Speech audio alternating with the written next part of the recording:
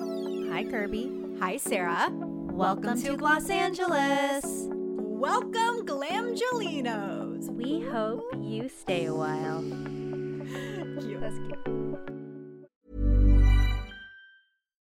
Since 2013, Bombas has donated over 100 million socks, underwear, and T-shirts to those facing homelessness. If we counted those on air, this ad would last over 1,157 days. But if we counted the time it takes to make a donation possible, it would take just a few clicks. Because every time you make a purchase, Bombas donates an item to someone who needs it. Go to bombas.com/ACAST and use code ACAST for 20% off your first purchase. That's bombas.com/ACAST, code ACAST. All right, we have one of our favorite people on the pod today. I love this guest because she is an icon in the beauty industry. Beauty editor royalty. Thank you. And she's also probably like, stop treating me like I'm 100 years old or something. But that is not what we're saying. That's not what we're saying, Kelly Atterton. So Kelly has an amazing background in beauty editorial magazines. Maybe you've heard of a few of these publications: Vogue, Vanity Fair, and of course, Allure, the Bible, as we like to say around here. Kelly, welcome to Los Angeles. Thank you so much. I'm so happy to be here. Thank you for having me. It's very exciting. To echo Kirby, we're not trying to make you feel like ancient, but you obviously are like so iconic and someone that we look up to.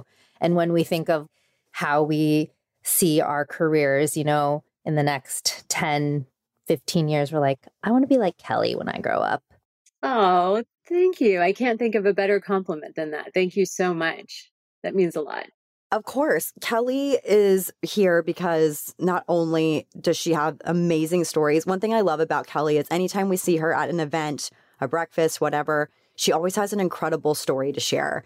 And we want our listeners to hear about the glory days of working at a magazine because they were pretty fabulous and pretty insane. And she has stories for the books, but also she launched a new brand, Ryle, that plays into a topic that we've been talking a lot about on the podcast, which is teenage skincare obsessions. And this is a brand that is focused on teenagers and their needs specifically. It's not a brand that's made for a mature set that then the children become obsessed with. It truly is targeting the teenagers. So we're going to get into all of that. But Sarah, do you want to do the honors? Okay, Kelly, we've been dying to ask you, what is on your face? What are you obsessed with right now? Okay, so I have so many products here that you'll have to like tell me to stop at some point. Never. Okay, so I started with Lisa Eldridge's cleansing treatment because I met her earlier this week. I think you guys met her too. And this is really nice. I'm really enjoying it. So this is what I cleansed my face with. And I left it on for a few minutes like she suggested. And lo and behold, my skin was super dewy and soft and supple afterwards, just the way I like it. And then I moved on to my Retrove conditioning tonic with chamomile, which is a favorite of mine. I have really sensitive skin. I sometimes blame myself and think that I created my own issues by trying everything under the sun. So now I've learned that I need to listen to my skin, and I stayed away from a lot of actives for a long time. And now my skin's healthier. So I'm able to bring things back in that have some exfoliating properties to them and a little bit more active ingredients. So this is a great everyday tonic. I love this. It's so refreshing. I use it every single day. Then I used Lemieux Stem Cell EGF serum. I don't know, it's some sort of sorcery there that really seems to heal my skin. My skin really responds well to it. So today I did a lot because I wanted to look good for you guys. So there's a lot of steps here. A lot of times I will skip most of this and just do like one or two things because I am more mature. I like to feel like I have hydration on my skin. I am past the stage of wanting to feel like I have nothing on my face. So I'm a more is more girl now. I love Votary's brightening hyaluronic acid serum because it smells like orange blossom. I like hyaluronic acid as an ingredient, but I also never use it on its own. And this one is just so subtle. And then I seal it all in with the other later steps in my routine. And then I use the Retrove Nutrient Face Serum. This is just loaded with a whole bunch of incredible ingredients. And then I finished my Tatcha indigo cream, which I love. This is so thick and wonderful. I feel like I just put this like seal and moisture barrier on my skin. And I always do an oil of some sorts to end everything before I go to my sunscreen. So I use Retrobay came out with a new balancing face oil. I'm still working through my sample that I have. And so I use that today. And then St. Jane's Luxury Skin Rituals Pore Smoothing Sunscreen. This I love. This is so nice. It really does like give you this really nice canvas for your skin, but it's an SPF 30 and it smells delicious. I'm a fragrance person. I love scent in my product, like not all of my products. And I certainly don't like that sort of grandma scent kind of products. I like them to smell light and clean. So anyway, I love being enveloped in fragrance in most of what I do. So, but not too heavy with my creams and lotions and potions. Oh, and I scrub my lips with Sarah Happ's Lavender Chamomile Scrub. I love that one. And I've been using her scrub forever and ever. So that's a great way to get my lips prepped. And I do all this really fast. This is not like a long routine. I sort of whiz through it all. I love this new Joe Baker Triple Threat Eye Primer. I don't really ever want to live without this.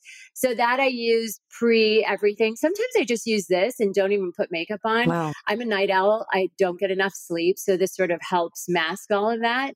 And I use it under my eyes. You can use it on your eyelid. Sometimes I'll use it even around my nose and mouth. I use the Herborium CC cream. I think I use it in golden. Yeah. And this one's almost done. So that's a bummer. I have to break open a new one. I love it because it doesn't look like foundation at all. And I learned from Pat McGrath, like I use brushes to put on my products and then I always warm them with my hands. She's a big, like, put your foundation on with your hands person. And I really think that that makes it look more natural. So I have that weird step after putting on any sort of foundation or concealer that I always press it in with my bare hands and let it sort of warm and sink in. And it looks really natural. I don't think anybody ever says to me, I look like I have makeup on. And I'm always surprised by that because I love makeup and I like to play with it. And I like to have a lot of steps. And I put on multiple blushes and eye products. And like, it's a lot that I play with. But I think it is that sort of warming phase of like pressing product into your face that can make it look much more natural. And then I'm really obsessed with Make Beauty's blush in Heat Stroke. And this I feel is a perfect sunburn natural color. This I use almost every day, probably twice a day. Kelly, it's like a red. It's not like a pink or like an orange. It's more of like a true red almost for your cheeks. Yeah. And it really looks like you've been running or you've been out in the sun. And this I apply with a brush. I never, ever put it straight on my face because that would be just too much pigment. And then I use a pink. I use Violette FR Inez, the Bisou blush in Inez. And I always add a little pink to the apples of my cheek. And I also, you know what else I use on my face a lot? Is Amaya's Diamond Lip Glow. And I love it in Outlaw. This color is a perfect tan color. So it gives you that I've been out in the sun look without looking too bronzy. So I use this probably every day too. And I use it on my eyes, I use it on my cheek, and I use it on my lips. Oh, wow. I love that. Yeah, I love this. I had to take that horse off though. I couldn't. The horse medallion that sits on it? Yeah. Yeah, I didn't carry it around with me for so long because I didn't know you could take it off. Oh, smart. Yeah, I figured it out and you can like pop it off. So that's a favorite. This one I highly recommend to everybody. It just gives that golden color that is, I don't know, the right mix of like brown and rust. And it has a little bit of like a golden fleck to it. And then I love Christy Stryker's brow products. So I use her brow gel and the brow pencil, the micro tip pencil, or like, it's like more like a marker. I love it. I think it fills it in really naturally. I also, for the lips, so I do multiple steps on my lips too, because I saw on TikTok sunburn lips by somebody, and I really like that idea. I think like a sunburn lip, it sounds good. It looks juicy. I mean, all those names are great. Like what was there? It was like sun-dried tomato too. There's another look like that. But I find I get a really good look using Monica Blender's Hotline Lip Liner in Kelly, which is not named after me, but I love that it has my name on it. And I sent Monica this TikTok a while ago saying, isn't this a perfect, we both agreed that this was a perfect sunburn lip. And I use that. I line my lips with it. We used to call it porno lips when you filled in your lips with a lip liner. I don't think anyone calls it that anymore, but where you use that almost as a stain and it would really last a long time. And then I used a Joe Baker, one of her little brushes to sort of fuzz all the ends, the edges so that they're just snogged lips, all these like names throughout the years. I think Kate Lee used to talk about that. And then I use the Bisou. I love all these Bisou products from Violette. I think that they're from Violette FR. The Bisou Balm, I love this. I think the texture on this is amazing. There's a couple of colors, but my French is terrible. I think this one is called Batiste, and I'm sure I pronounced that wrong. Don't worry. We're no strangers. Well, I'm no stranger to pronouncing French words incorrectly on accident. Yeah, I can't get those right. Those are also my favorite, the Bisou Bombs. They're so good. I have to try Violette. I have to try it. I haven't tried the brand yet, which is so crazy. Oh, no, I love it. I love it. And then I haven't put this on yet, but I intended to, and then I just forgot. So I love Polite Society's, this lip plumper. Oh my God. This is so great. I love this thing. So spicy. Is it more intense than Too Faced? No, it's not more intense than Too Faced, which is why I like it, but it's definitely still spicy. It's intense. It's spicy. You can kiss your children? No, you still can't.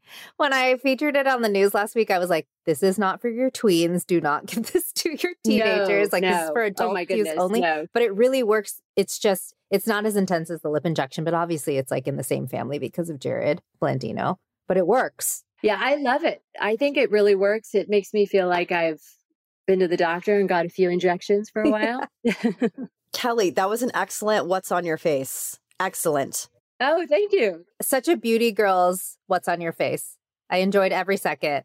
You can tell she's been in editorial because the way she describes things, exactly. She's using her words. We absolutely love that. I forgot, you guys. I forgot a big one. I forgot I like to use Kosas Glow IV as my like sort of base. This I put on a lot, and I think it really gives it like an internal glow to the whole process. So I forgot that. That's one that I'm really loving. And I wasn't sure about it at the beginning. I actually tried it on my hand and thought it felt a little bit dry. And then, I don't know, I got used to the texture and the color was good. And I started getting compliments and I thought, okay, that's in my rotation now. You do have a beautiful glow to your skin. So thank you. Can I ask too, Kelly, like, do you have a regimen of treatments that you like to do, like facials or anything else? I wish I could say that I'm really consistent and that I go to the same people and I really know that this works for me and that works for me. But the truth is, because of what we all do, I tend to go and experiment with things more than do things regularly. Although I found that the treatment that works really well for me is microneedling, which I'm surprised because the very first time I had it done was I went to a facial. Do you guys know Dale, the goddess of skin? No. Mm-hmm. Okay. Dale is a facialist. I don't know if she's still working in LA, but she is this facialist that we used to cover when I was at Allure. And she really took great pride in bringing treatments to the US that like weren't being used anywhere else. And she did microneedling on me early on and I had a bad reaction. And I don't know why. The treatment is different now because this was maybe 15 years. It was a long time ago. And she was the only one doing it. She was lovely afterwards. I had sort of an allergic reaction. And so the idea of doing it again, I shied away from it for a long, long time because of that reaction. And then now the machines are so much more advanced. And if I get invited in to do a microneedling, I'm all over it because my skin seems to really like it and responds well. I don't have any downtime. I don't even really bleed that much, which is really unusual for me because I think of myself as having very sensitive skin.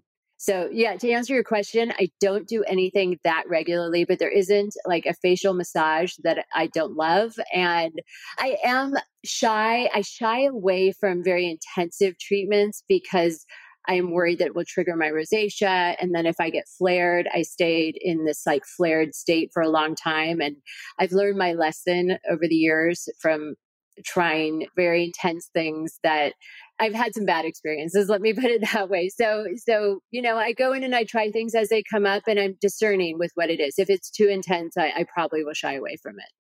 I love that you have rosacea, but you still have like a very expanded skincare routine. I'm sure that was a lot of trial and error. Yes. So I think I'm in a healthy skin period of time right now, but it took me a long time to get there. And it took me a long time to really learn my lesson that not every product is for me. As much as I literally want to try everything, I haven't really sat in a desk side where I haven't been like lured into like wanting to give it a go, but I've had to really resist that. It took me a long time to get diagnosed, by the way. It wasn't flared up in a traditional way when it first started. And so it took many years for me to finally get a proper diagnosis. And when my first like instance of seeing a bad reaction to trying products or a treatment, I looked like I had kind of bumps that were acne like, but not really full acne. And I was just like, what is going on here? And instead of saying my skin looks really angry and I should maybe calm things down, I just sort of ignored it and pushed through, which wasn't very smart. So, my education as an editor has informed my education as a human being and how to treat my own skin.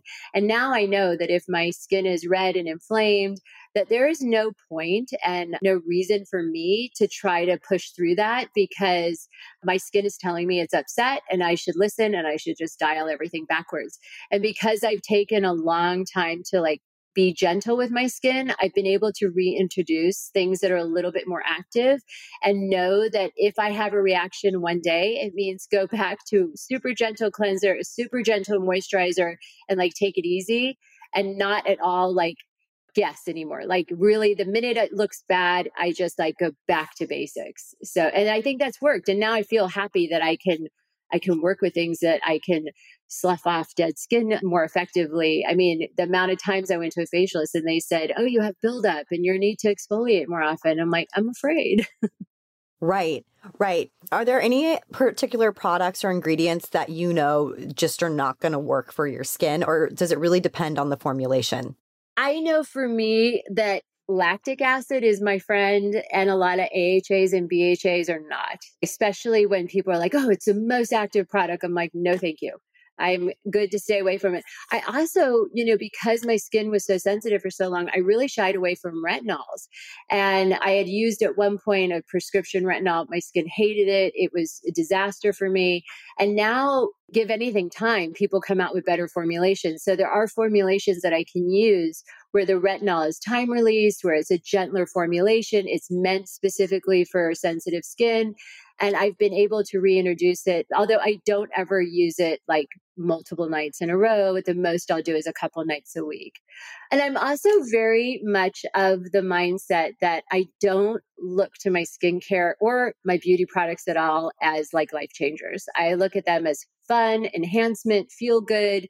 And it's kept my sanity throughout my career, really, is that, you guys know people come up to us and say, how can I look 10 years younger? And I'm like, surgery. Facelift. Yep. Otherwise, if you like beauty, then be honest with yourself and that you like it, and that it's fun for you and that it's something that gives you joy in life, not something that is another source of like pain or discomfort or insecurity. And so I think that that's how I've been able to live in this space for so many decades now and enjoy it still. I mean, I still love every minute of it, but I'm not looking for life answers in it. Sage advice from Kelly Atterton. How to survive working in the beauty industry. That mentality. Let me just tell you, I was like moderating a panel on aging gracefully, and it was more of a conversation towards the end, and it was a really fun chat. And I never told anybody this publicly, but part of our job also is going into doctors' offices and plastic surgeons and estheticians, and you're sort of in their chair and you're open to all the stuff they want to say to you about your skin. And some of it is really insulting and some of it is really horrifying. And you have to develop a thick skin to be able to hear it and walk away and kind of laugh it off. But there was this one appointment that I went to that was a favor to the publicist. And she said, please go into this office. They just opened this great space. She's an incredible doctor. I think she even said, oh, she'll do a treatment on you or something. But what she wanted to do and what she ended up doing was a consultation. And I left with this sheet that had 100 markings on it. And it basically told me that my face was completely lopsided, that I needed something like $30,000 worth of injections to like balance me out. She said, this is just light touches, this or that. I saved that paper because, especially during COVID, when I was doing like cocktail Zooms with my friends and we'd get a little tipsy, I'm like, let me pull out something and read it to you. And I would just like cry laughing, reading all the things that this doctor wanted me to do to my face. And it was a long list, like crazy long. And it's just, they were like, how do you live through that? And I said, because we have to laugh about it, because I'm never going to sit and spend $30,000 on injections. I mean, I have no problem with anybody doing anything to their face, but this particular was so excessive. And I've had people say things like that to me throughout the years. And you just have to laugh it off if you want to like live and be sane. 100%. That is such a good perspective to have. When you said like, I cried laughing, I'm like, I would be like crying. Like, even though I do take everything with a grain of salt, these people are conditioned to pinpoint everything that's wrong and how you can fix it, right? Oh, so yeah. I do keep that in perspective, but I'm writing a story where I had to visit several plastic surgeons' offices and they had to treat me like I was a patient coming in for a consultation. Kirby texted me and was like, oh my God. When you get some distance, you can laugh at it. It's when it happened, I left there mad. I was not happy. I left there really annoyed. And I'm like, what? And I sat in my car and reread it and thought, really? I mean, okay, I knew I wasn't perfect, but this, and then you get some distance and you look back and you're like, oh my God, come on. The way she wrote about me, it was like I was a monster. Right. Like Frankenstein that needs to be like put back together. Yeah. But then you think about it. This is the industry we're in. This is the job that we're doing. And these people are trained to do this like 8 times a day for people. You know what I mean? They're not looking at you as people. They just are looking at your face and that's it. Totally. And this is their job.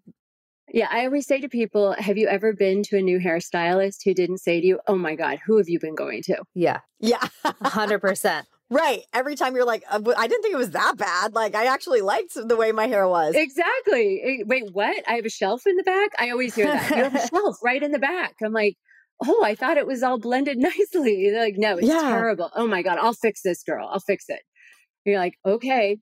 Totally. Yeah. Totally. We all have this universal experience of going to a new hairstylist. Yeah. I think everyone, a colorist too, they all do the same thing.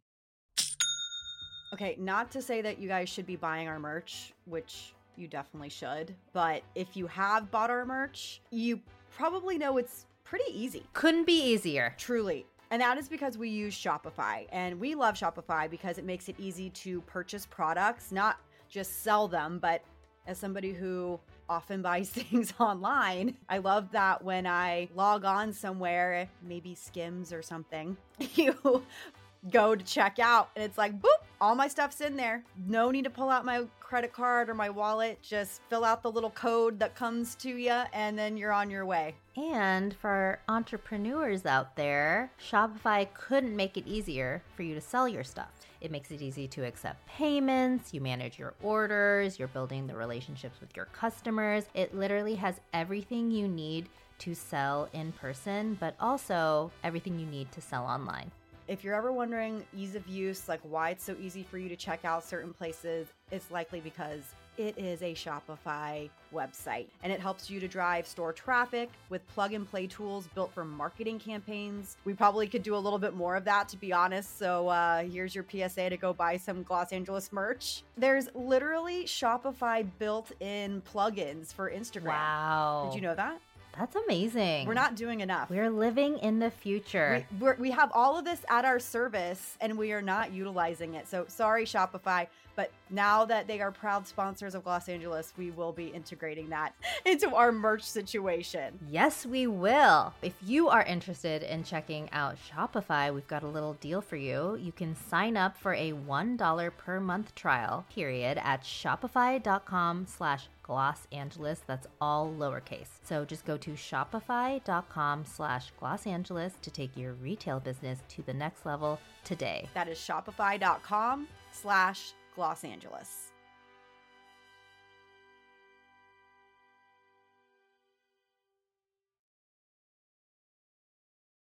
So, Kelly, you started your career obviously in editorial at Vanity Fair. Can you walk people through that time? Like, when were you at Vanity Fair and like, how did you even end up there? Was that what you wanted to do initially, like be in beauty, or were you focusing more on fashion? Okay, so I grew up in LA and I started my love affair with magazines when I was 13. I was in a shop class and it was junior high. They didn't even call it middle school then. I was in junior high and I was in a shop class. I think it was like, I don't know, we were making something and I wasn't into what we were doing. And I saw a magazine sitting there. It was a Bizarre magazine from like 1983.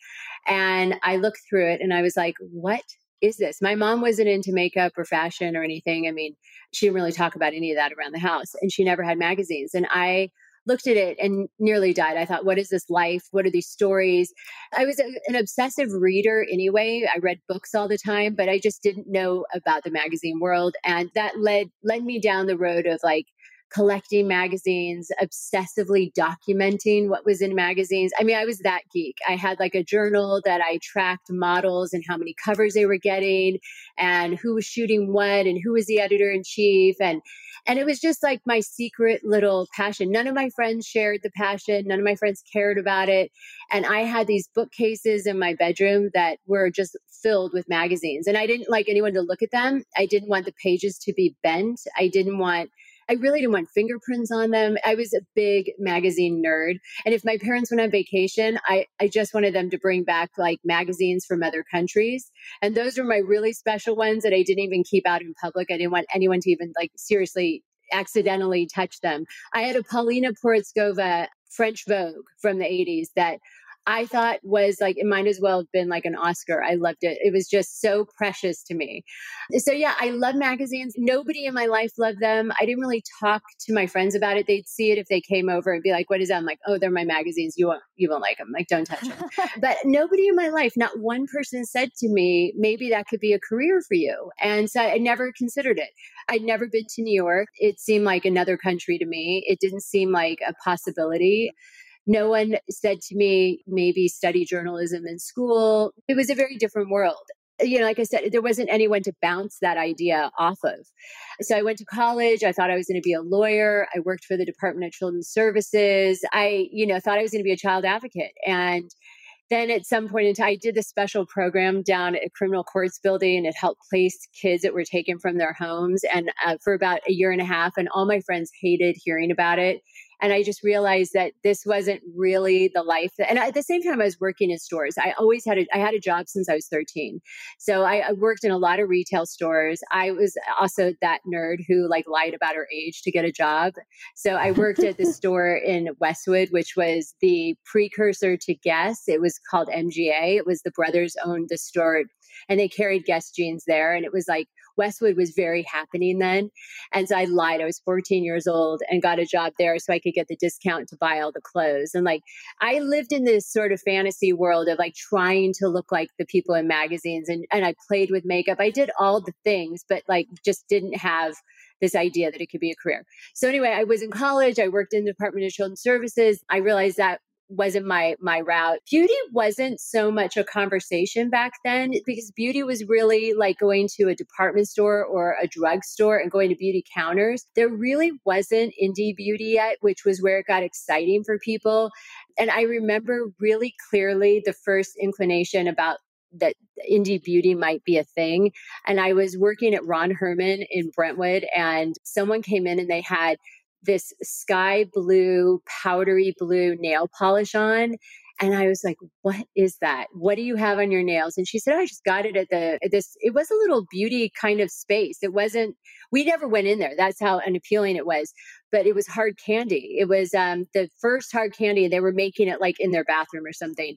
And you could never get it because it went viral of the day. Like someone like myself would see it, go buy all of them for their friends and give them to everyone. And so that was the first time I realized that like the idea of this sort of like beauty discovery moment really struck hard for me. And my eyes lit up. But it was many years before beauty for me became a thing as like a possibility in my career. So cut to me graduating college. I was working at a store right after I graduated. I was working at Ralph Lauren in Beverly Hills in the store. And there you had your customer book and you, like everyone sort of guarded their customers because you were on commission. And one of the girls who had a really big customer base, I talked to her a lot about magazines. She liked talking about it. And one day she said to me, there was this really glamorous girl who came in. She looked like a young girl, but she was like 25. And she had a big like cape on and like threw it around her neck and everything. And after she left, Vanessa came up to me and said, "Hey, I know you love magazines. She's an editor at Vogue." And I was like, "Ooh, whoa." I was sort of obsessed with who's this person. And she told me her name. And I was just like, God, that's amazing. Tell me all about her. What does she do? Whatever. And she was in from New York and she was just so glamorous. She like commanded the room in there. And then a friend of mine moved to New York at the same time and I would go back and forth and visit her and had a really fun time every time. And like finally there was one trip where I'm like, if I have a great time, I'm going to just move there. And at this point I knew magazines, could I follow the dream and try? It sort of became in my time working at Ralph Lauren, talking about it, that there were real humans that worked at these magazines I hadn't really thought about. I had this trip, visited my friend, had a great time, said, I'm going to move there. And in that time, Vanessa said to me, well, you know what? One of my other customers is the West Coast editor she works for the West Coast editor at Vogue. I'll connect you with her. And so when I moved to New York, she connected me with her on the phone. I didn't meet her in LA. And she was so nice to me. Her name is Crystal Lord. And she said, hey, let me help you get a job there. And I was like, great, cool. And she connected me with Elizabeth, who happened to be the person who came into Polo that day. And that was Elizabeth Salzman. And she said, I'll connect you with my friend Elizabeth. She works at Vanity Fair. She had left Vogue in that time and became the fashion director at Vanity Fair. She said, let me connect you with her and hopefully it'll work out. And I talked to Elizabeth. She was really lovely. She said, I just hired an assistant. I'm so sorry, but why don't I set you up with a informational interview at Condé Nast? And I thought, great, I'll, go in and meet them and they'll love me and they'll hire me. And I went in and I met them and they kind of strung me along for a bit. But at the end of the day, their final word to me was, you didn't intern here in high school, so we don't really have an editorial position for you. And I got kind of mad at that. I'm like, wait a second. You mean to tell me every single editor interned here in high school? They all live in New York, like every single person you work with. And she's like, yep, pretty much. And I thought, this is unreal. There's no way that this is true. And so I spent the rest, like 6 months before I got the job, but I spent that 6 months doing a million different other jobs. And I just thought, my mom came to visit me once and said, you gave up your great life in LA and you have nothing here in New York and just come back and work at Polo again. And I thought, I am not going back to LA with my tail between my legs after telling everyone I'm moving to New York and working in a magazine. And then out of the blue, Crystal calls me again and says, hey, I don't know if what you're doing, you're loving, but Elizabeth's assistant didn't work out. Do you want to connect with her again? And I said, yeah, of course. And I'm like, I could give up my 4 random jobs and get my dream job. Anyway, I talked to Elizabeth and this time it worked out. So she interviewed me. It turns out at Condé Nast, like going through HR is not the way to go. And that my HR interview was after Elizabeth already told me she was hiring me and I had to go back into HR and basically just sit there and they're like, well, Elizabeth wants to hire you. So I ended up working in Elizabeth Salzman was a fashion director. And that was my initial entry into the magazine world. I don't know if you know much about Elizabeth, but she's now a huge stylist. So she works with like Gwyneth Paltrow and she was working with Phoebe Waller-Bridge for a long time. She works with Julia Garner, but she was a bit of like an icon in New York. So working for her, I learned a lot. She was a fashion director and there was no beauty department there. There was no beauty editor. And when she saw how I used to react when things would come in the office that were beauty related, finally one day she said to me in front of the whole team, like, you're not a fashion person, you're a beauty person. And I remember that landing. That felt like a knife in the gut because beauty was the stepchild to fashion then. And I think I had to fight back tears, but she was right. She was right. And I remember that moment so much because my face burned and I just thought, oh, she just like, that was such a low blow in front of all the fashion people. But she was right. I remember the first day a big beauty mailer came in and it was from Stila. It was a steel suitcase with every single thing in the line.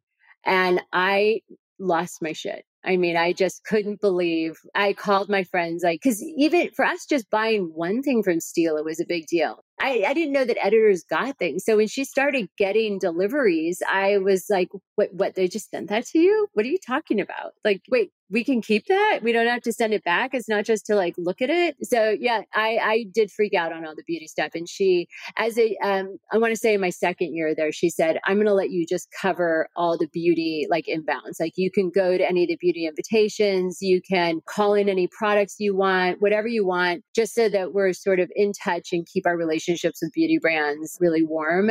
She gave me that opportunity, which was great. Sarah, did you know that editors got sent product before you got started? No, that was not a thing that I knew. Like people think that that's why we got into this for the free stuff, but I had no idea that that was even a perk. It's so different now because now people know that you get sent, whether you're an editor or an influencer. So many people get started because they want to request free things to sample. Like I'm in this giant publicist group on Facebook and they're constantly complaining about quote unquote like influencers or quote unquote like editors calling in product and then like never hearing from them again, just like completely being ghosted because they want free stuff.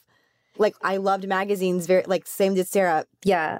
We loved magazines and we loved this idea of being able to see our name in print and writing about these people and like talking about these products. And it never occurred to me that like they're not like going out and like buying those products. They're obviously being sent things because the brands want to be featured in their publication. So it's such a different world now. It really is. I was so green. I was so naive. I mean, my first week with Elizabeth, this is so embarrassing, but my first week, Anna Wintour called and I left her on hold. Yeah. I know. And Elizabeth came out and said, write this name down and write this name down. There were like 3 names and I had to put them up on my bulletin board right in front of my face to know that they're never left on hold, that I need to find her and run around the hallway and get her. And I didn't know. I had to put Graydon's name up there, Anna's name up there, and Steve Florio's name up there. Yeah, I was going to say Graydon was probably up there. You're literally living like Devil Wears Prada. Yes. Oh, God. You probably can't watch it because it's like PTSD. No. I love it. I love it, actually. I love it. But it hit home because a lot of those, not necessarily the exact like scenes that played out, but that feeling of, I know that feeling. I had to do certain things like that. Like I had to call an airline once to say, hey, please don't take off. Like so-and-so is coming. And they're like, what? We're taking off, and you'd have to make that call and be like, okay, I'll do it. Yeah. Oh my gosh. That was sort of my entry into like how fabulous it could be was like Devil Wears Prada. I remember How to Lose a Guy in 10 Days when she had like that little bag of samples that she brought over to her friend. It was like a bag of makeup samples. I was like, oh, that's fun. But like I just had no idea. I just wanted to like story tell. Like I wanted to write. But Kelly, tell us more about how fabulous it was. So tell us more about like how sampling worked back then. So you went on, you worked for Vogue. You obviously worked for Allure. You went on trips, like no trips. No trips. Oh my God. So strict. Yeah. Okay. This is what I was curious about. Like what was the trip ordeal? Because it's so different now. And then also you told me at a meeting at one point that Kiehl's was really responsible for like product sends and like seeding of that nature. Can you kind of go into that? Yeah. There was this day when I was working at Vanity Fair and Elizabeth came in and she was at a lunch and she handed me a menu and it looked like a menu. And she said, hey, ask everybody on the floor what they want and then call back at this number and let them know or fax them the order. And I'm like, look at it. I'm like, oh, it's Kiehl's. Wait, what? I get to ask everybody on the floor what they want. And I mean, for me, Kiehl's was like the gold standard. I used their products when I could afford them and they were amazing to me. And I had to check with her. Wait, are you serious? I can just ask everybody on the floor what they want from Kiehl's, and I can make a list and fax it over and they'll give it to everybody. And she said, yes, Jamie, my friend, is very generous. And I thought, all right, she said that. I'm going to go around and do this right now. And I did what she said and I faxed it over. And like 3 hours later, it must have been a truck pulled up and just dollies of boxes of product. And I just sort of made everybody's orders and divvied them out to everyone. And yeah, that was my very first taste of what the power of seeding product to people and what it meant for a brand. And I mean, I talked to Elizabeth about it later. I'm like, why would she do this? And she said, well, when you want everybody at Vanity Fair talking about your product. And I'm like, yep, that's very smart. And Jamie Heidegger, she was called like the sampling queen or the queen of sampling because that's what she did in Storic Heels. And it just translated into, well, if people are coming into my store and I'm making little samples for them, if I give it to everybody who works at Vanity Fair, they're all going to talk about my product. And there's my marketing at, I don't advertise. This is my perfect advertisement for my brand. And that was the first taste that I had of anybody utilizing people as obviously word of mouth is what everybody always talks about, but utilizing specific people for getting the word out about a brand. It was so smart of Jamie, and she's always lived by that. But that was my first taste as someone working at a magazine to see that it was really powerful. And as far as like the early days, there weren't like big mailers like there are now. Once in a blue moon, you would get something. Once in a blue moon, a suitcase would come in and I'd lose my mind. Then there might be a Chanel breakfast. I got to go in Elizabeth's place to one of these, and you got like this backpack filled with everything from Chanel's new season. And I had to stop at a phone booth to call my mom, and there was no cell phones then, and call her and say, you cannot believe that this is my work day, how it started. I got to go to the Chanel lunch. I literally sat next to Ari Kopelman and I got a backpack filled with Chanel. She's like, I don't believe it. I don't believe it. People couldn't believe that this was what went on. The beauty part of it wasn't huge. The fashion gifting for Elizabeth in particular was unbelievable. I mean, some of the stuff I saw coming to her office would blow your mind. And also, she was so generous. I mean, she was so, so generous. And she offered me so many things that I could kick myself for turning down. So she did the shoot once with the Al-Fayeds in Paris. And she shot them in front of their Vuitton collection of suitcases and duffel bags and all sorts of things. And it's like literally floor to ceiling. And when the picture came out, Vuitton sent over a Christmas tree. So it must have been around that time of year. Literally a full-size Christmas tree with little packages wrapped from Vuitton with all different accessories attached to the tree. And she said to everyone in the office, she said, I'm going to share with everyone, take what you want. And I passed. I didn't like it. I thought at the time, you were like, Vuitton's not for me. It wasn't my thing. I just was like, no, it's okay. And I remember I'm still very close to the people I worked with there. And I remember Tina, who was one of our market editors, she was like, are you serious? Sure. And she took like 4. And I'm Tina. Oh, 100%. No, she's smart. I think she even still has them. I was just with her a few weeks ago. I think she still has those things.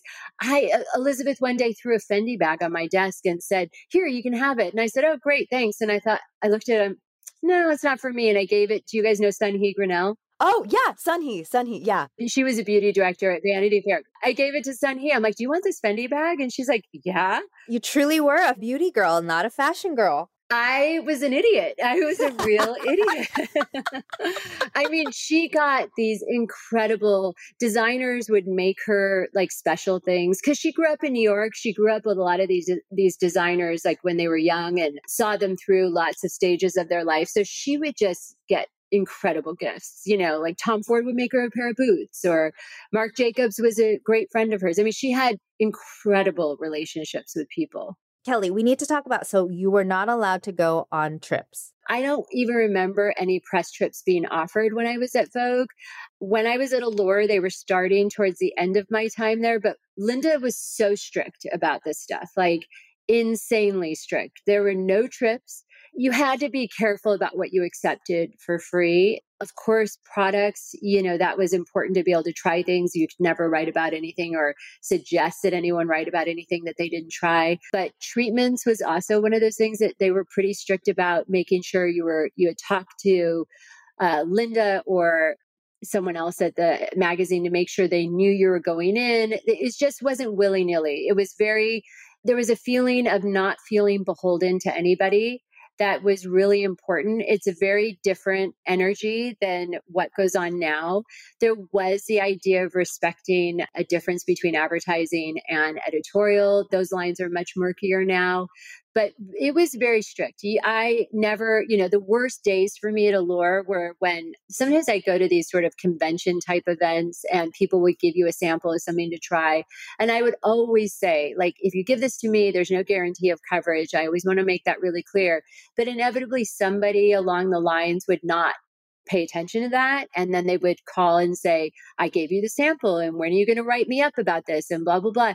Those were always my worst days because at Allure, it felt particularly insulting and I would get nervous because I never, ever wanted Linda to think that I would take anything and promise coverage in return because there just was never that guarantee.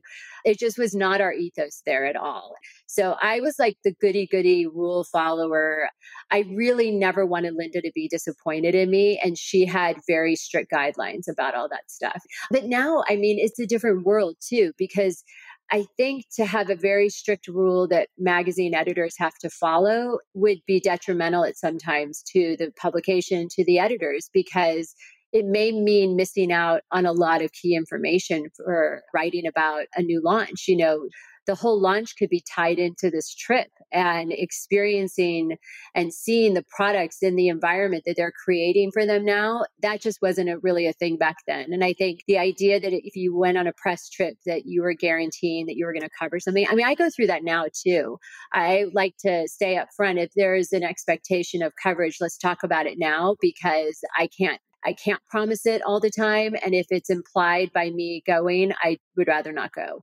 Sarah and I run into this a lot where we're straight up that like we cannot guarantee anything unless it's beneficial, like especially for the podcast. It's like, oh, this actually would be a great episode. We are already planning on doing this. This hits an editorial tent pole. So it makes sense for us to go. And we're planning on doing a live recording there of some sort.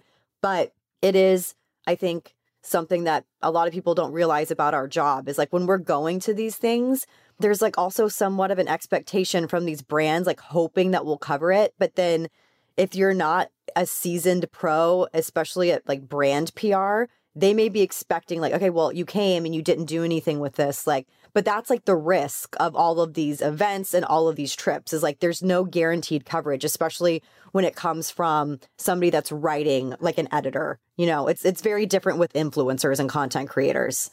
At Refinery, that is very much our editorial policy too. Like we absolutely cannot accept trips if there is any sort of expectation for coverage. And I think like I'm hoping that that's still true for like a lot of publications because like then what is the difference between like, advertising and editorial, like you said. But I do think it also is a reflection of publicists and people who have had experience working with true journalists and editorial versus influencers, because I think some more like junior green publicists treat us editors and journalists like influencers where it's like an exchange. And we're like, no, actually, that's just not how it works.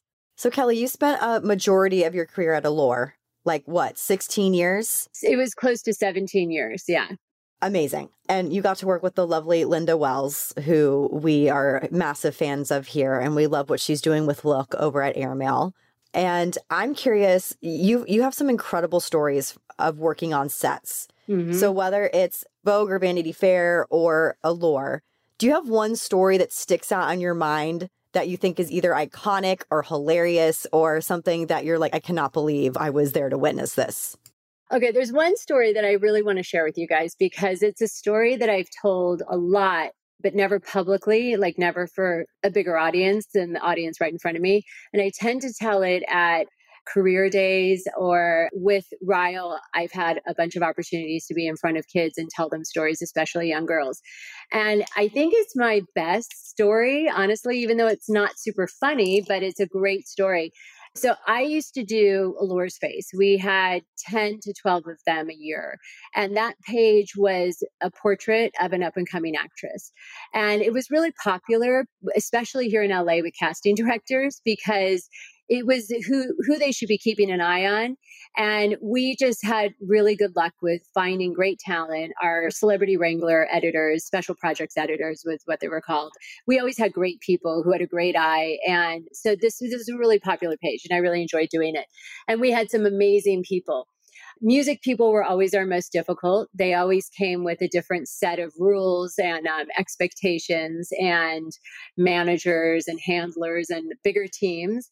And I got a call one day from Maggie Buckley, who was our special projects editor at the time. And she said, "Hey, you're going to be doing a shoot with this young singer, Taylor Swift, for Allure Space." I knew who she was. I had been, we used to get the CDs in the mail, like all the promo CDs, and I had gotten her CD and I liked it. And she had all those curls that she was doing. So I knew who she was. I knew that her CD, her album had taken off. And anytime we shot somebody who was under 18, Linda and I always powwowed about it because Allure was we took underage people very seriously and never wanted to have an overly sexualized image of them. It needed to be age appropriate. Linda was always really strict about that. So we had our normal conversation. We didn't shoot that many young people, but when it happened, we had these talks. And I had already done my mood board. I pulled my inspiration pictures, which for this shoot, it was Brooke Shields in her dorm at Princeton. So really very vanilla. And then Maggie and I talked a lot and she's like warned me that the parents were the managers and, be really leery of that. Like they can be difficult. And the day came around and parents were lovely, like could not be nicer. Really enjoyed spending time with her mom and dad. And I had pulled cut off denim shorts for the shoot and sweaters. I think we did one shot with like a sort of hippie boho dress. And we were shooting in Laurel Canyon at my friend Lena Wald's house, who's a jewelry designer. She had this cool modern kind of tree house with lots of windows and lots of natural light. And Taylor came into the room and she took one look at she's very polite. She took one look at the rolling rack with the cutoff jean shorts. And she's like, "These are very risque. They're very short. I don't know." And I said, "Oh, come on.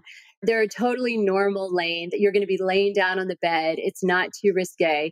And I want to just put some context here. She was like 17 and I think she was dating one of the Jonas Brothers because she had on I think this sort of promise ring to not have sex. Didn't they all? Wait, Kelly, what year was this, Kelly?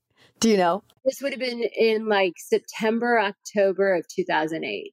Okay. And the day of our shoot, the night before had been, I don't know if it was the MTV Video Awards or Film Awards, but it had been an award show in LA and Russell Brand was the host. And she spent most of her time, she had been there, and she spent most of her time in hair and makeup really not being happy about Russell Brand, saying that he was just disrespectful to women, he was vulgar, blah, blah, blah.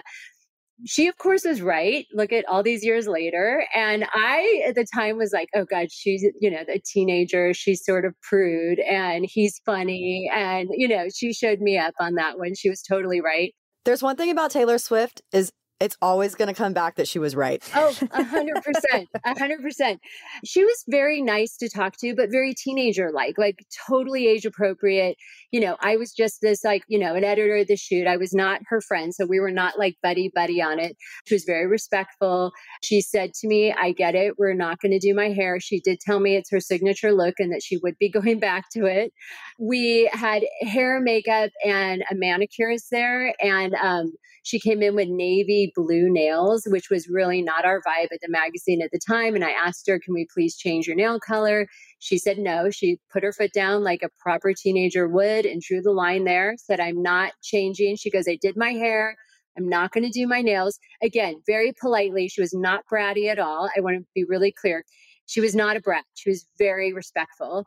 We all sort of sat around listening to her talk and hair and makeup and, talking about life and boys and this and that. And she did talk about the ring a bit. And I think I remember saying to her, "Hey, you'll change your mind. I don't know that you need to stick to that." And here's something too. Kelly's always right. Well, I can promise you anybody would be right about that. But, a 17-year-old knows everything. And anyway, the day was pretty uneventful. We did the pictures. She was, I said to her, "You're not going to change your toes. We're going to have to situate your feet, not to shoot your nail polish because we're going to have to retouch it out. I was slightly annoyed about that because I said we would put it right back on. None of these things are that big of a deal. We did have a guitar in the room because we had this one other, I think it was a Stevie Nicks inspiration picture, and she had this dress on and she was playing the guitar a lot. And I remember thinking like, yeah, this girl's talented. She's really talented. I wasn't that invested in the shoot. It was early in her career. She did explain that this album was more crossover from country.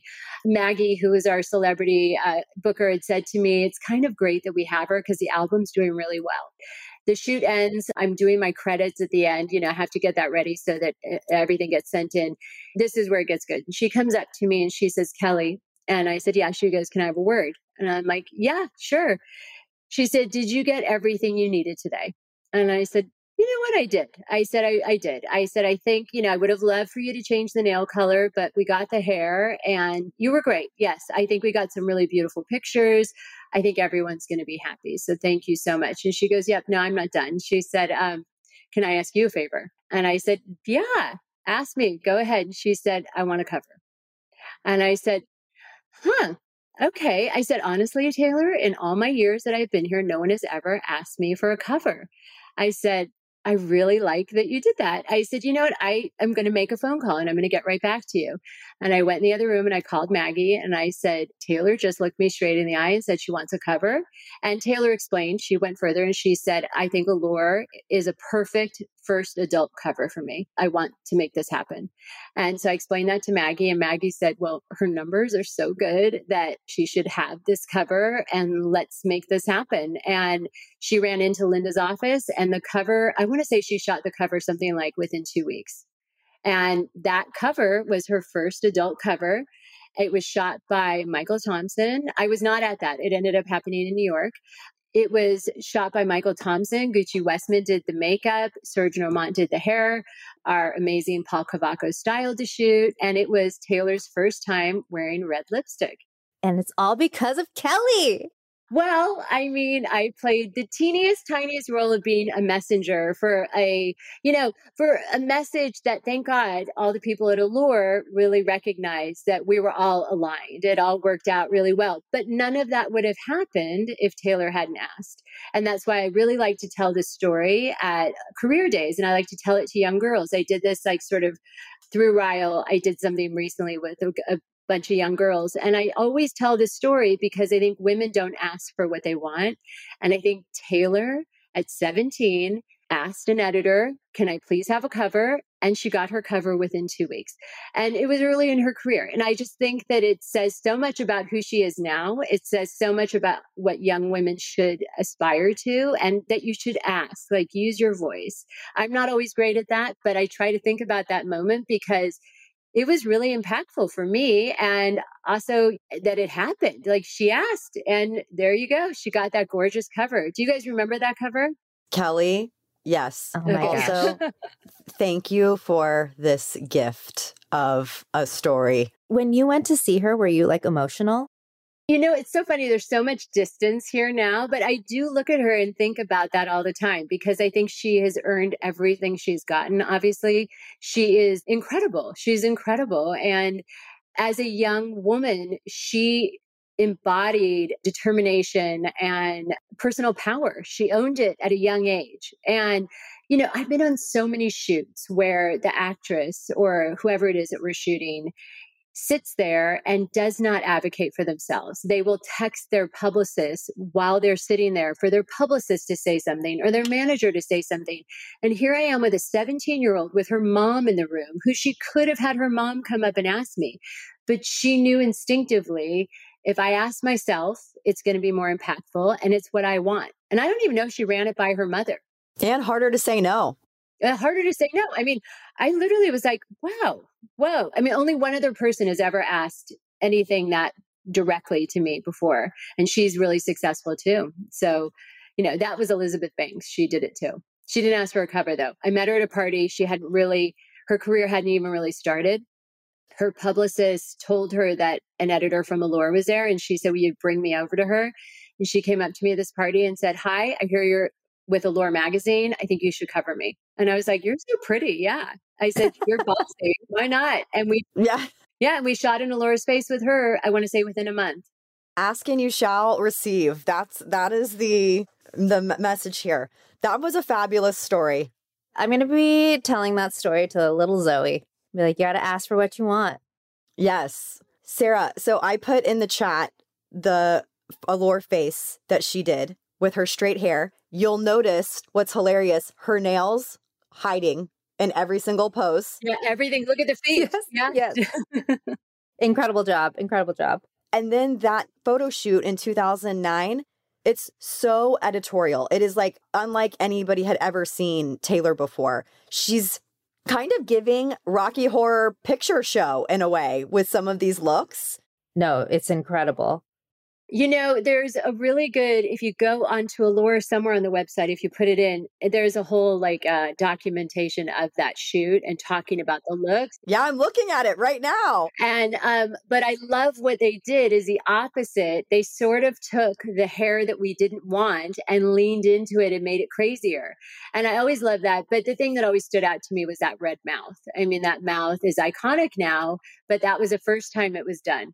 It looks like she's holding, it's like clearly a liquid lip in this photo of her applying the red, but we have no idea what it is. You know, somewhere there's a credit. Somewhere there's a credit. And you guys, you know what? I used to have every Allure issue, and I trashed them. I copied like the things that I wanted to. I know. I had every single issue. Callie. I know. It's so sad. You should have given them to me, but we didn't know each other probably. So we didn't know each other then. No, it was when I was clearing out my office. I got rid of everything. I know. So sad. It's okay. You have the memories. I have the memories. Yeah. You should hear Linda and I when we talk about these things. You know, Kirby, I'm a contributor there at Airmail Look, which is so fun to go back to having these kinds of conversations with Linda about everything from the past and the things we're working on now. And so it's just, I feel like my old self when I get to talk like this with you guys or, with anybody else in the business. So incredible. Okay. We need to talk about Ryle. Yeah. So you started this in 2020? So we just launched in June. So 2023. Okay. 2023. I mean, the idea when I first started, a long time coming. I think it's because we've had the products and we got sampled the products to try before the launch. So it feels longer. Yes. Okay. And Kelly has been talking about it for so long. And who better than Kelly to start a brand for teens, because you are a mother of 3, which also that's a whole nother conversation of how you were able to have such a full career and also raising 3 children is incredible. But okay. So I feel like are launching at the perfect time because teens are just obsessed with skincare now more than ever before. We talk all the time about how much they're using Drunk Elephant and Glow Recipe. But what was your intention when you started Ryle? What's white space were you trying to fill? So the original white space, and my conversation has probably shifted a little bit because of social media. But when I first started talking about it, my third child, my 15-year-old, had just been born. And it was my best friend's kids were 10, 11, 12 in that age range. And she kept asking me with each one of her kids, what should I get them? And I never had a great answer for something that was a great, gentle basic that sat between baby and acne that would be good for everyday use. There was a big jump and a baby had exploded. There were lots of options there. And acne was always a big, thriving category. But that idea of gentle basics that were appealing to a tween or a teen, that just didn't exist. So you had to go from cute baby stuff to a Cetaphil, nothing wrong with Cetaphil, but the kind of branding of a drugstore brand, and then acne products. And I thought, I knew enough about skincare to know that I overtreated my skin and that acne brands were actively marketing to really young kids in the same way they did when I was younger to still, do these same problematic practices of astringent all over your face because you have one pimple or buff puffs. You guys ever use buff puffs? Yes. Yeah. Buff Puffs were like, I mean, you just like basically slough off all your skin, cause all these micro tears, and then wonder why your skin isn't looking good. Or use these very harsh, abrasive scrubs like apricot facial scrubs, and all those sort of things were not really good for kids' skin, when really they just need to get into good habits, wash their face every day, put on a light moisturizer, keep their pH in balance, don't strip your skin, all these sort of basic ideas. But there was nothing that I saw that would be appealing enough to make them want to do it regularly. So if it's something that looks like a market brand or a drugstore brand or a health food store brand, all those things were going to sort of sit on the counter. They're not going to be excited about doing it or feel ownership or feel this sort of independence. That's what I think kids gravitate towards. And it's why they are so into skincare. It's their first sort of taste of like self-care, ownership, and independence, like exerting some power over their own life. So that was the original thought. It had to do a lot with acne brands, a lot with this, like a genuine white space. But now as time has gone on, what we can also address as an issue is that they're being targeted, inadvertently a lot of the times by influencers and brands who maybe the packaging is super appealing to the kids. So it looks like a kid's brand to them, but meanwhile, it's really been formulated for adults. It has actives in it.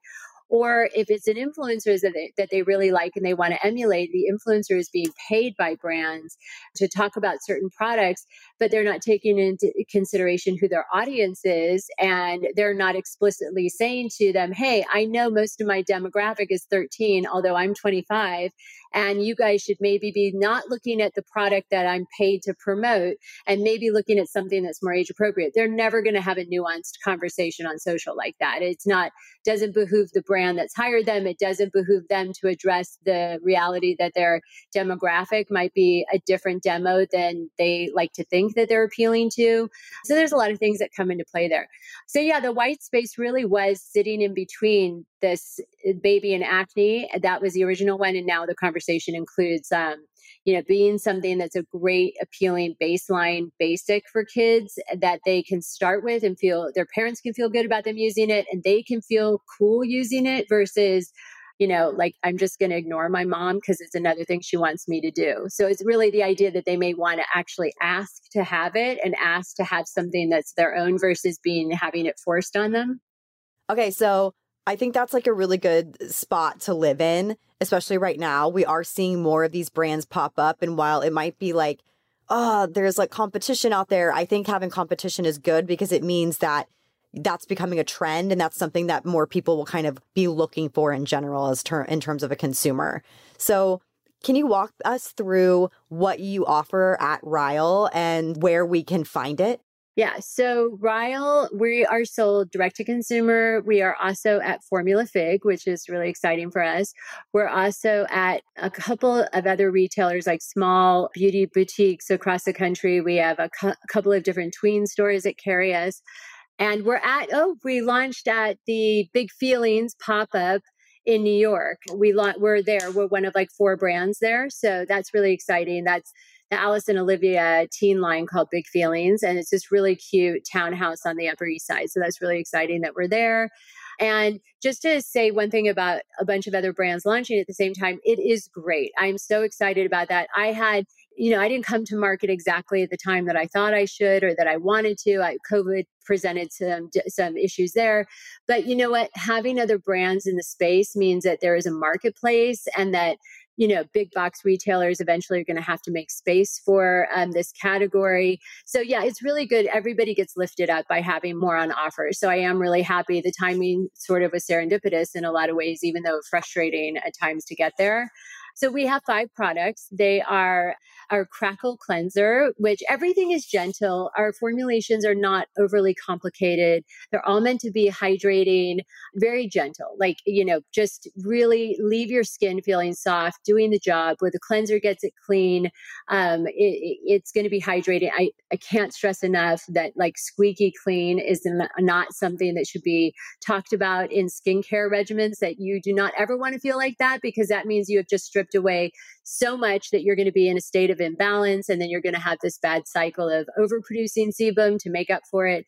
So our Crackle Cleanser is just really, very hydrating and soothing. We have aloe vera in it, whitewater lily flower extract, which is very moisturizing. We've got hyaluronic acid and red algae extract in that one.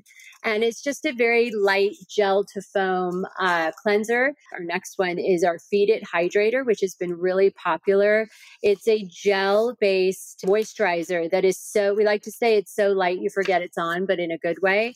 And boys especially are very appreciative of this because they're a harder demographic to appeal to, and they don't want to feel like they've done anything. And so it really just balances the skin, sinks right in, and is very hydrating. It has green tea extract in it, vitamin C, vitamin E, hyaluronic acid.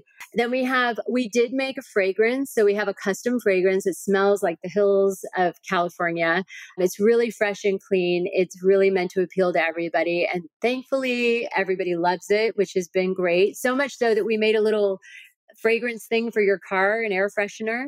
And so that fragrance is in our deodorant, which our deodorant is called the Pits. And it's a charcoal deodorant. It's got this like light gray color to it. It has aloe vera and tapioca starch and activated charcoal powder. Again, not the most complicated formulation, but the scent is really lovely. And it doesn't help prevent sweating, but it helps keep you drier than you would if you wore nothing, and you smell delicious. And then our most sort of unique product is our No Shower Shower Foam. And that is a foaming micellar water that you can use from head to toe. This is great. I use this all the time. It really can get you through the day without having to shower. And that includes working out in the morning. So I'll work out. If I know I have to like do work stuff after that, I'll just go in the bathroom, I'll apply it head to toe and give it a few minutes to dry down. And then later you're like, I don't know, it feels so clean that you're like, did I shower? I have no idea. So that during the summer was a huge hit, especially at the beach. Oh my God, it really works. Like, if you're in the ocean and you have that salty film on you, you can use it. But even after, if you want to use the showers at the beach, our water's so hard and it leaves you feeling dry and tight. This is a great little next step to use after it. You can use it to take your makeup off. There's a lot of different ways to use it. So 5 products, super easy peasy. We're never going to be a brand that has 9,000 SKUs. I don't want to make life complicated. And I think of it as baseline basics. The holy trinity of skincare is cleanse, hydrate, and protect. So eventually we'll have a sunscreen. And then I think as far as like expanding the skincare line, I think we'll have pimple patches, and then we'll move on to another category because I want to keep it simple. I'm not in it to overwhelm anybody. So I feel like my teenage nephews are really going to be able to use this No Shower face and body foam because I'm going to get you some for them. Is it your sister's kids? My sister's kids, yeah. She will want to keep it in the car. These are the kind of things like everybody keeps them in, all these kids keep them in their gym bags. They keep them in the car. Yeah, it saves like after you pick up a bunch of kids from like a sports activity. Gross. Yeah, it's going to save the scent in the car for sure. It cleans everybody off. It gets like hot in the car when you pick up all these kids after sports. This is incredible. Congrats. Thank you so much. Thank you. Thank you. Kelly, thank you so much. You're the best. Thank you for coming on. This was so fun. Thank you guys. I'm so flattered and really I'm so happy to get to talk to you guys. I always love to sit and like chat your ears off at events. So thank you for having me here to do it. I always feel so lucky when we are seated next to each other at an event. Thank you. Nice saying. I feel the exact same. Where can we shop for Ryle? So our website is probably the easiest. And like I said, we're in a growing list of stores. So ryle.co. All right, that's it. Thank you everyone for listening. We will be back on Tuesday with the week's most buzzy beauty news. Make sure you subscribe to us on Apple Podcasts and follow us on Spotify so you don't miss any breaking beauty news or product reviews. And if you want to support us, be sure to follow us at Los Angeles Pod on all platforms and join our Facebook group. Plus, find every product we recommend on our website, losangelespod.com, as well as links to the stories and news we report each week. You can follow us, your hosts. I'm Sarah Tan, that's Saratan, on all social platforms. And I'm Kirby Johnson, Kirbie, on all social platforms.